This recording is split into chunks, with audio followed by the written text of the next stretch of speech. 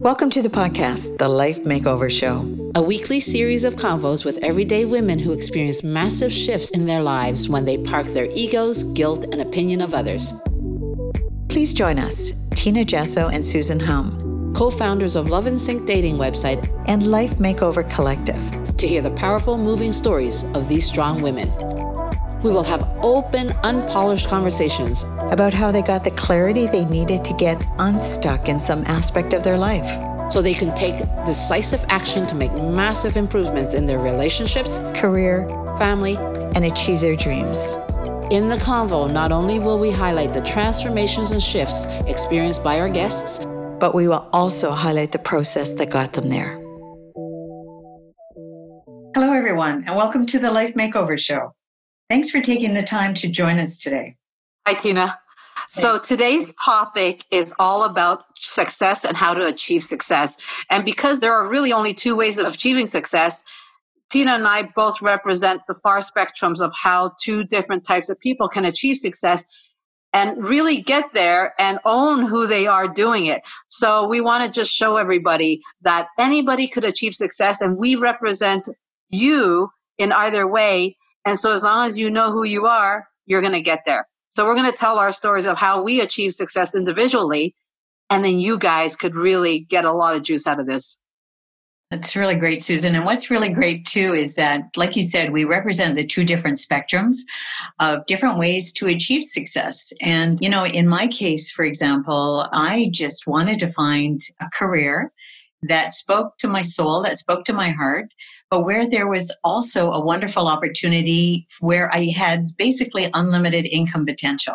So as soon as I finished my business degree, and after having learned French, because I wanted to increase my chances of being successful in my career, I came across this opportunity through a job ad. And I had lined up a bunch of other job interviews. And this one for this financial services opportunity was the first interview. And after having the interview, I was so damn excited because, it was going to help so many children to finish their university without having any debts. And I had just finished my business degree with a huge student debt. So that really spoke to me. And the guy who hired me said, unlimited earning potential. This is what I'm doing right now. And I thought, I'm helping the world, and I'm really, helping myself at the same time. And really, it's the families that are going to benefit really the most out of this in the long term. I was just beyond the moon excited. And I couldn't wait to get the call back to see if I was accepted for the position or not. And I had a bunch of other job interviews lined up. And you know what? I canceled them all because I knew that this was exactly what I wanted to do. So this one is when I was about 21 or so.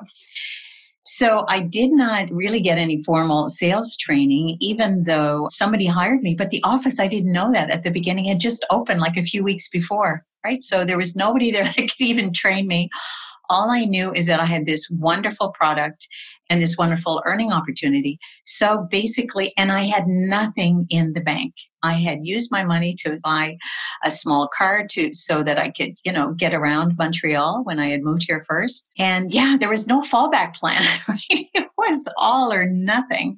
And I didn't have family here. I didn't really have any friends here. I simply came to Montreal to begin with in order to keep speaking French because, I had just taken the time to learn it in Quebec City, and I was really enthusiastic about speaking French.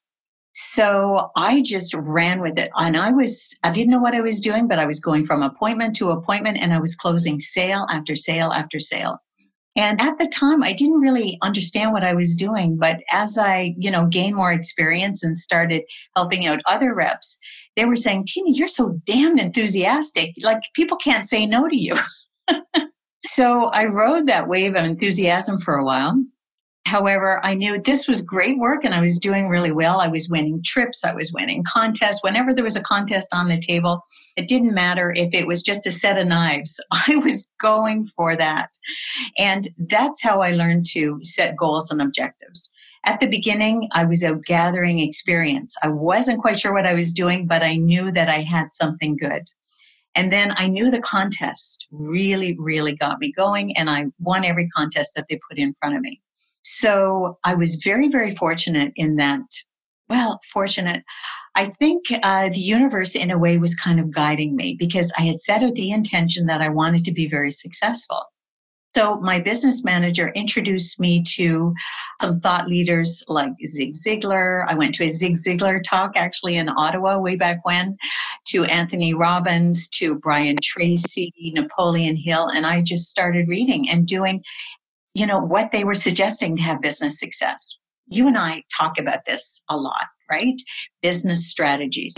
And one of the business strategies is so simple. It's just set your intention and set a goal, right? Start setting goals. And for me, it was what really made a difference is not just setting the goal, is writing the goals down and putting it on a beautiful vision board in front of me of what I wanted to achieve and how I was, I had broken up all the big goal into small bite-sized goals, bite-sized in monthly, weekly, and daily activities. So I knew exactly what I had to do every day.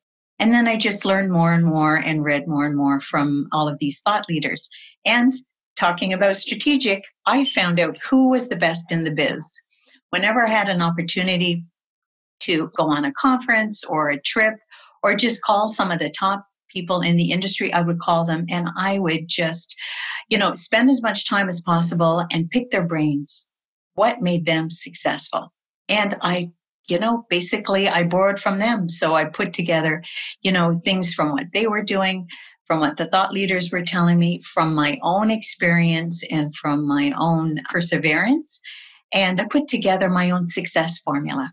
And then, we talk about this a lot as well, that it's important to scale yourself. So what I started doing is recruiting. And I was recruiting, people that were willing to learn. You have to find, when you're working with people in this way, you have to find people who are coachable. And the people that I was targeting were very, very coachable. And they were big believers in education. I don't think I ever hired anybody who was just in it for the money. They were in it for a bunch of reasons, but primarily because they were honest people and they wanted to do what was right for their clients and ultimately what was right for them and for their families. So every time it was a win-win-win.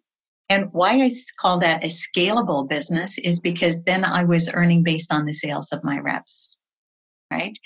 And we talked about that earlier in a live today, just the fact that, when you're like juiced up a bit like this and you're having fun and you're earning a lot of money and you're doing good for so many people. And for me, it was the children. I felt like I was really an advocate for these children. Whenever there were obstacles or economic downturns or a rep was stolen from by the competition or walked away for whatever reason, those types of obstacles didn't stop me. I had my eye on the prize the whole time because I knew exactly what my goal was, and that was to build the largest agency in the country and to get there as quickly and as efficiently as possible.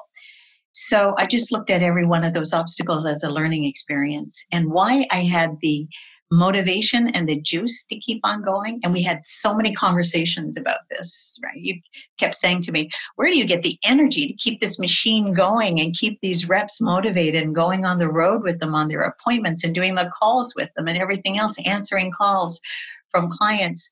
It's because I love what I was doing and I just kept my eye on the prize. And the fact that I love what I was doing gave me the juice in order to go forward, right? So I think in general, if you know who you are and it's so important to know what lights us up, right?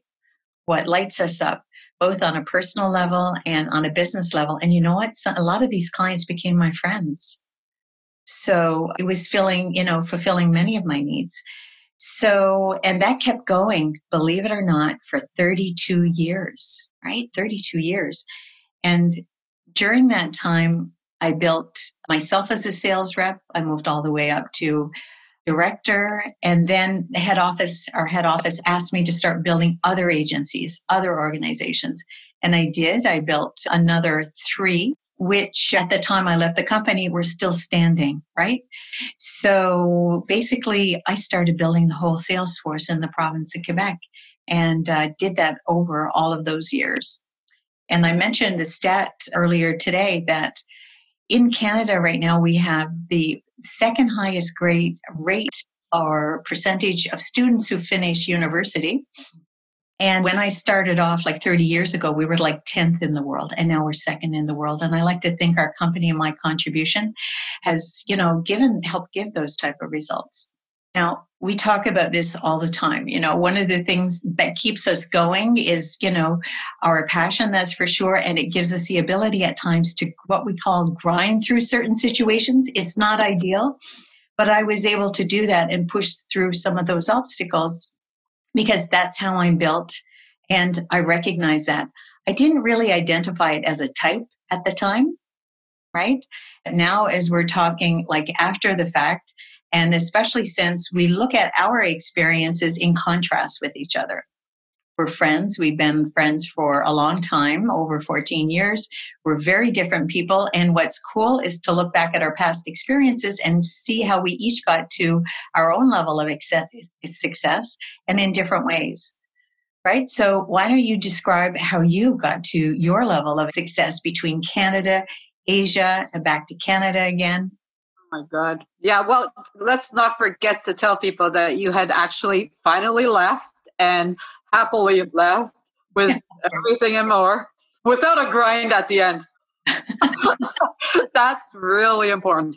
Yeah, I'm always fascinated by, we work with a lot of people that don't have success and they don't have any stability and they don't have love. So, I'm always impressed with at least you chose to master yourself in one area at least, right? If nothing else. And that's impressive that nothing stopped you.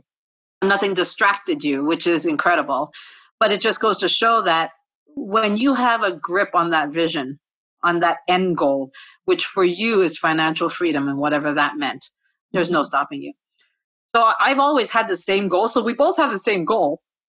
It's financial freedom. It's just our strategy is very different. That's all. And this is why it fascinates me because I always simplify everything, right? And everybody's goal is financial freedom. It just depends on how you define financial freedom. So I remember, I think I was about 20 or 19 or 20. And I remember I was always in debt. I think I got comfortable in debt because I never had surplus. But I remember there was one time I was a gambler. I was just the rogue of all rogues. I was a gambler. I lost a lot of money, way behind. And my boyfriend at that time was paying for my debts. But I remember couldn't even scrape up $3 or $2 for the bus.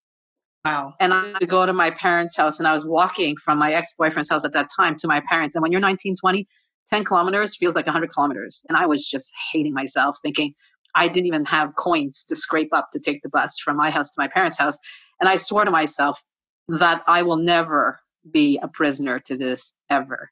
And I grew up watching my parents struggle, working from 10 in the morning to 11 o'clock at night, every day, 365 days a year, with a Chinese restaurant. Of course, it's stigma, but it was a Chinese restaurant, either a laundry or a Chinese restaurant. And I said, no, absolutely no stinking way am I going to grind my way through life. But I don't know any better. That's all I knew. But when I had to walk those 10 kilometers and I couldn't scrape up $2, there's a problem. I didn't have a little pink purse that had money in it. I had a pink purse that was ripped up with no money in it. So I remember when I took a CEGEP deck that will give me, I always took the easy way out. So I'll take whatever shortcut to get me the most money right away. And so I took medical technology, which is where I met Anna, and I knew I was going to get a job right away in a hospital where I could get stability, good pay, whatever. So when I graduated, I was doing internship at Royal Vic and Queenie and the Jewish General. And I remember thinking, okay, well, everybody's telling me I can't get a job because students never get hired full-time in hospitals. So I started by befriending everybody in those different departments. I started by, you know what? No, I'm going to get full-time. I started volunteering at different departments, and I ended up getting a full-time job because of my friendships, relationships. And that was the first moment at 21 that I realized, oh my God, that's how you make it, through relationships. I don't have to fight through the lines of seniority. It's like, so when I did get the job in microbiology, at the Queenie. I worked there for nearly a year. And I remember thinking to myself, at that time, my ex-boyfriend, we had broken up, and it was just a traumatic breakup because I was in my worst fear. And my girlfriend said, why don't we just pick up and go to Hong Kong? Right. And within a month, I quit my job at the hospital because I remember sitting at the hospital at that time, and I was making in the early 90s, like 47,000. That's a lot when you're 21, right? Or 22. So I said to myself, I'm doing a calculation in my head, 47,000. And with the hospitals, you don't make as you're like valued. There is like this echelon of increase. I'm doing the math. I'm like, oh my God, in 30 years, I'm only going to make 60. And I'm like, no. So comfort, security versus I just think I'm going to take off to another continent. I did. And I think I created a whole pattern of whatever was easy and comfortable, I would just completely walk away and restart again. So when I went to Hong Kong, everybody had told me there's no way I could get a job because I didn't speak Cantonese. So anyway, when I got to Hong Kong, I ran out of money after 3 weeks, and I thought to myself, okay, I have no money. Not even a penny. And my girlfriend, who of course can work in Hong Kong because she was born there, she gets a job right away at Merrill Lynch, and she goes off to work 3 weeks into us getting there. And I'm in this dingy, cockroach-infested apartment thinking, what am I going to do? Right? And I said, forget it. So I walked downstairs to the newspaper stand, and I asked the guy in broken whatever language to give me the only English newspaper that they had. And so what I did was I went and looked up the want ads, and there was the fitness company, a very high-end exclusive fitness agency that was looking for admin assistant or whatever. Mm. And I said, okay, it's the only English thing that, and the name of the interviewer was English name. So I'm like, oh, I have a chance. So I sent in the application by fax, because back then it was fax. And I got a call right away to go for an interview. And it's funny because when I went for the interview, you're in your early 20s. Who the heck is going to give you a work visa with no experience? You only get work visas when you bring in a specific skill. But I did have a skill according to them. And I was going to be their translator because she was so enlightened by my English, even though it was my only language. But anyway, needless to say, I ended up working there for 4 years, even after they completely realized that I'm not what they thought.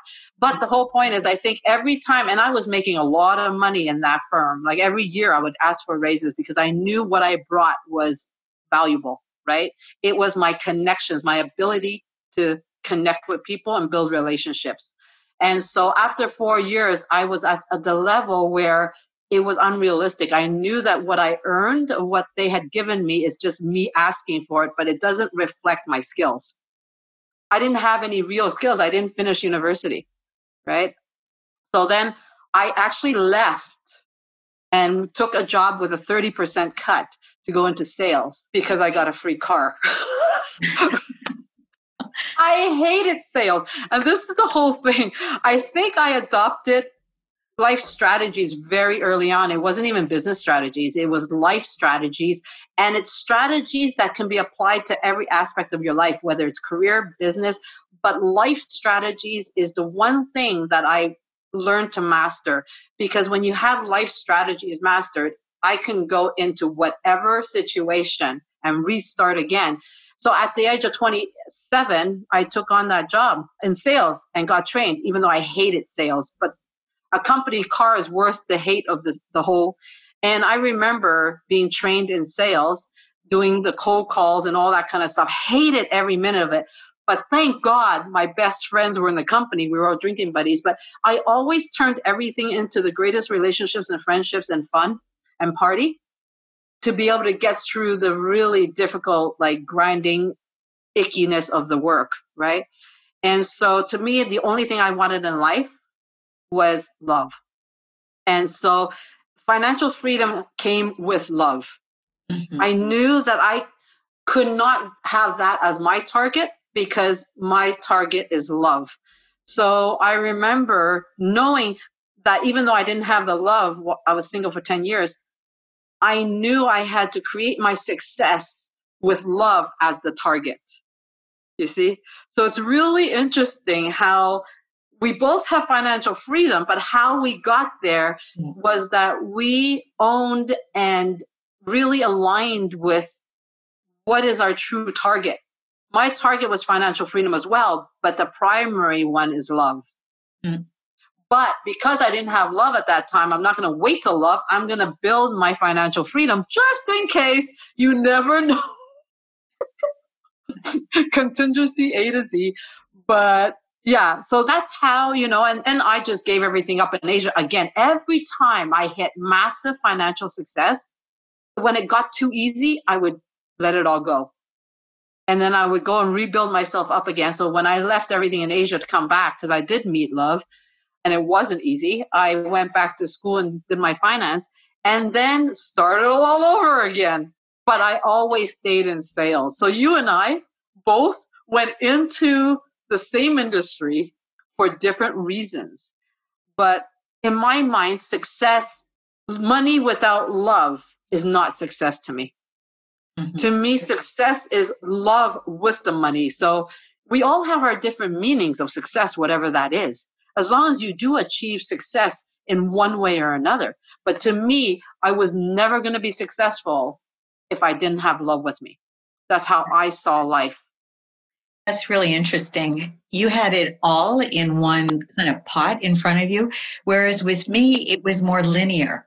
Right? I remember my dad saying to me from a very young age, Tina, you can do anything you want in life.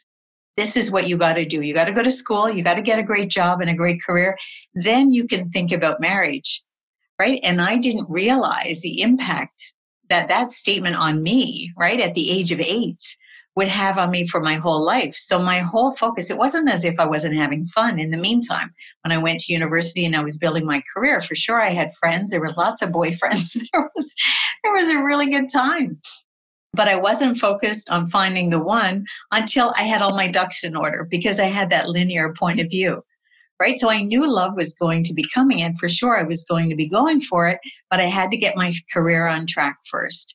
That was for me. And then as it turns out, I think you have more options open to you if you're successful in your career. You have more options open to you in love, potentially, right? Because you are independent. And it's not just that. I think just being financially independent gives you a different layer of confidence, right? Oh, yeah. Which is attractive, right? Yeah. When I was single for 10, it makes you very interesting. Yeah, for sure. Oh, yeah, absolutely. Because for me to build success when I was single, while I was waiting for the one or, waiting for that moment, I wasn't going to sit back and not achieve my own success because that's what builds your confidence, right? So I didn't want to meet the one. In my vision, meeting the one was not me needy, right?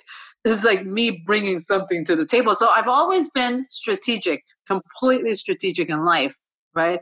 I had to marry somebody that will serve my path as well, right? Not just money.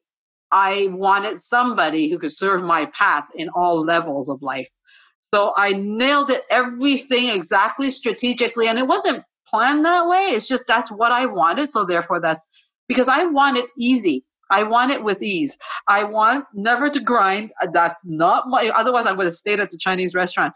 So, but and it's funny because, and that's why a thinker is analytical. Analytical is linear. Exactly. A feeler is all over the place. And I did my university at 32, not at 21. But I always knew that there's nothing wrong with that, even though everyone was telling me there's something wrong with that. So to go against the grain, to fight for who I was, is still grinding it, but it's grinding truth. Mm-hmm. Still working within truth, you see?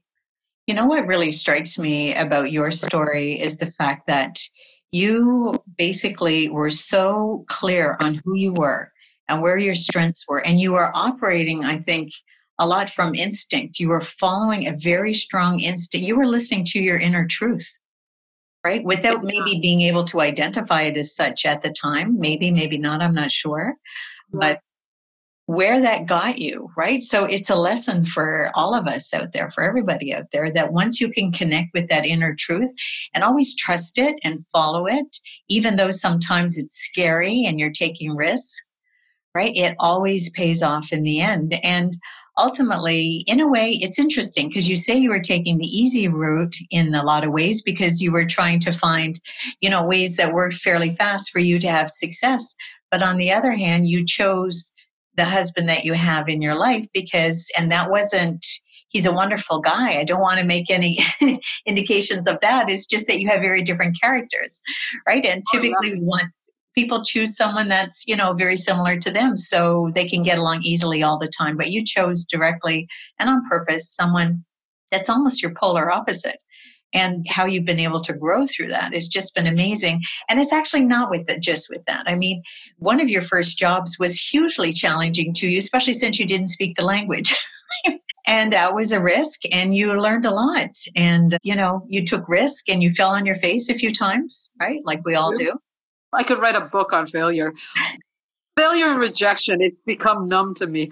But I think, and this is the interesting thing.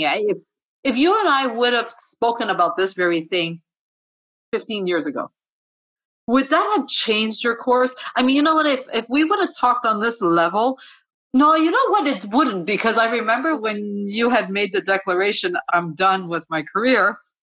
And I remember saying to you, are you finished with the grind? Because you had declared it already. It's like, it's just ejecting you, right? That's a really great point. And that was a really pivotal moment. And that was 5 years before I actually left financial services. And it always starts with an intention. I put out the intention right at the beginning of my career that I wanted to be hugely successful. And that's why I chose that career. And the moment I said, I'm basically done, I've done everything that I can, and it's really time for a change. And I didn't move out of it. I didn't make the moves that I needed to. And there was a bunch of reasons, why that wasn't happening. This was my baby all of these years that I had grown by myself, essentially. I was very successful at it, and it becomes your identity after a while. So it took me 5 years to leave. And as you know, because it was, I'm sure, very painful for you to watch at times, with the different things that were happening, reps were actually dying. A couple of my best reps actually passed away. God bless them. And also there were some reps who were, they went away for whatever reason. They took their retirement. Head office was just causing me no end of grief. And I just kept going. Right. And I was able to keep the ship steady. And actually in the last year, I actually grew my sales by over 20%. But man, that was rough. That was tough. And grind. I was working practically. It took everything out of you. Oh my God. It made the job not even fun and worthwhile anymore. And I think you've just proven that you can achieve whatever you set out to achieve, but at what cost?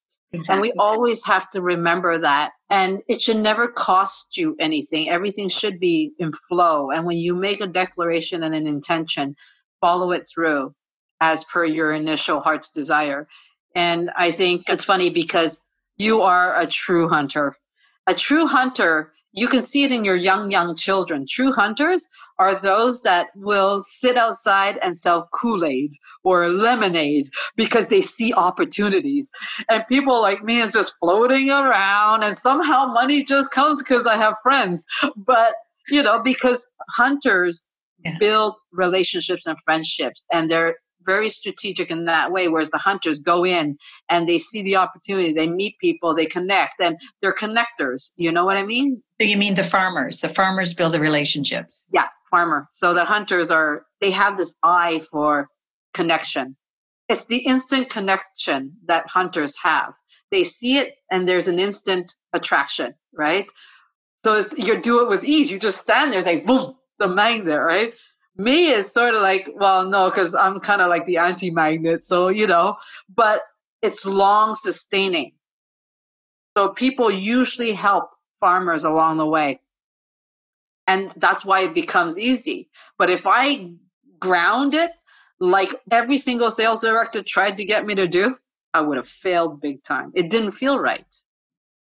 Right. That's the key to being a good sales director, right? Recognizing the talents and the way of learning of your rep and the person you have in front of you, and let them flourish on their own terms. Right. Yeah, that's what I did in Singapore when I went there. And everybody in that team, I only had 3.5 years to turn that company around.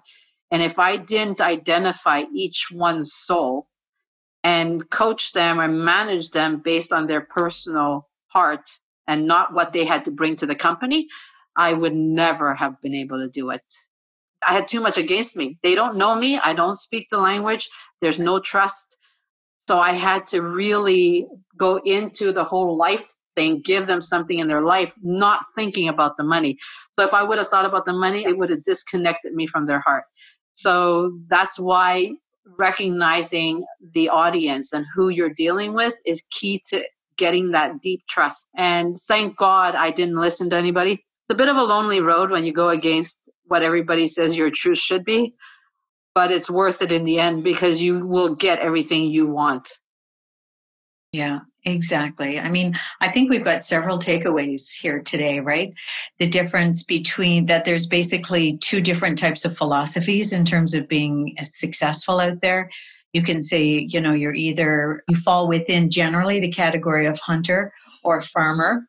It doesn't mean they're mutually exclusive and that you can't use certain things on each side or display those tendencies. But what comes naturally is typically one, and then just running with whatever it is. And if your body or how you're reacting to somebody else's sales philosophy doesn't work with you and your body is giving you those signals and it just doesn't feel right, then maybe explore the other end. Maybe you're the hunter and you need to be more the farmer or vice versa, right? So that's really important. And not one is better than the other. It's just the magic is really figuring out who you are and going with that, right? That's what makes our business successful is because you run in your lane, I run in mine, and sometimes the lane merges a bit, but it goes back into their own lanes. We do not infringe on each other's lanes and crash into each other. Yes, absolutely. Absolutely. And that works really, really well. I mean, you're really a master coach and you're so great at putting together these programs and whatnot. And with myself, I'm really great at networking and building systems and the relationships with everybody that's around us in our business. And that's huge. And it works in unison. And I don't think it would work as well if we were both exactly the same, just like it would be a completely different friendship if we were any different than we are right now. Right. And different is good. That's basically it. Different is good. We all bring our strengths to the table. There's no competition here. And it's just about elevating each other at the end of the day, right? Finding out who you are, owning it, and working collaboratively in a collective way. So that brings us to the end of our time. This was really great, Susan. Thank you so much. Is there any final thoughts before we sign off? No, thank you. I think we've shared everything we shared to everybody with regards to just be who you are and don't be afraid to impress people with the beauty of who we are and sell your beauty. That's it. Just go out there and be who you are. Beautiful. Okay, thank you everybody for joining and we'll see you next time. Thanks, guys.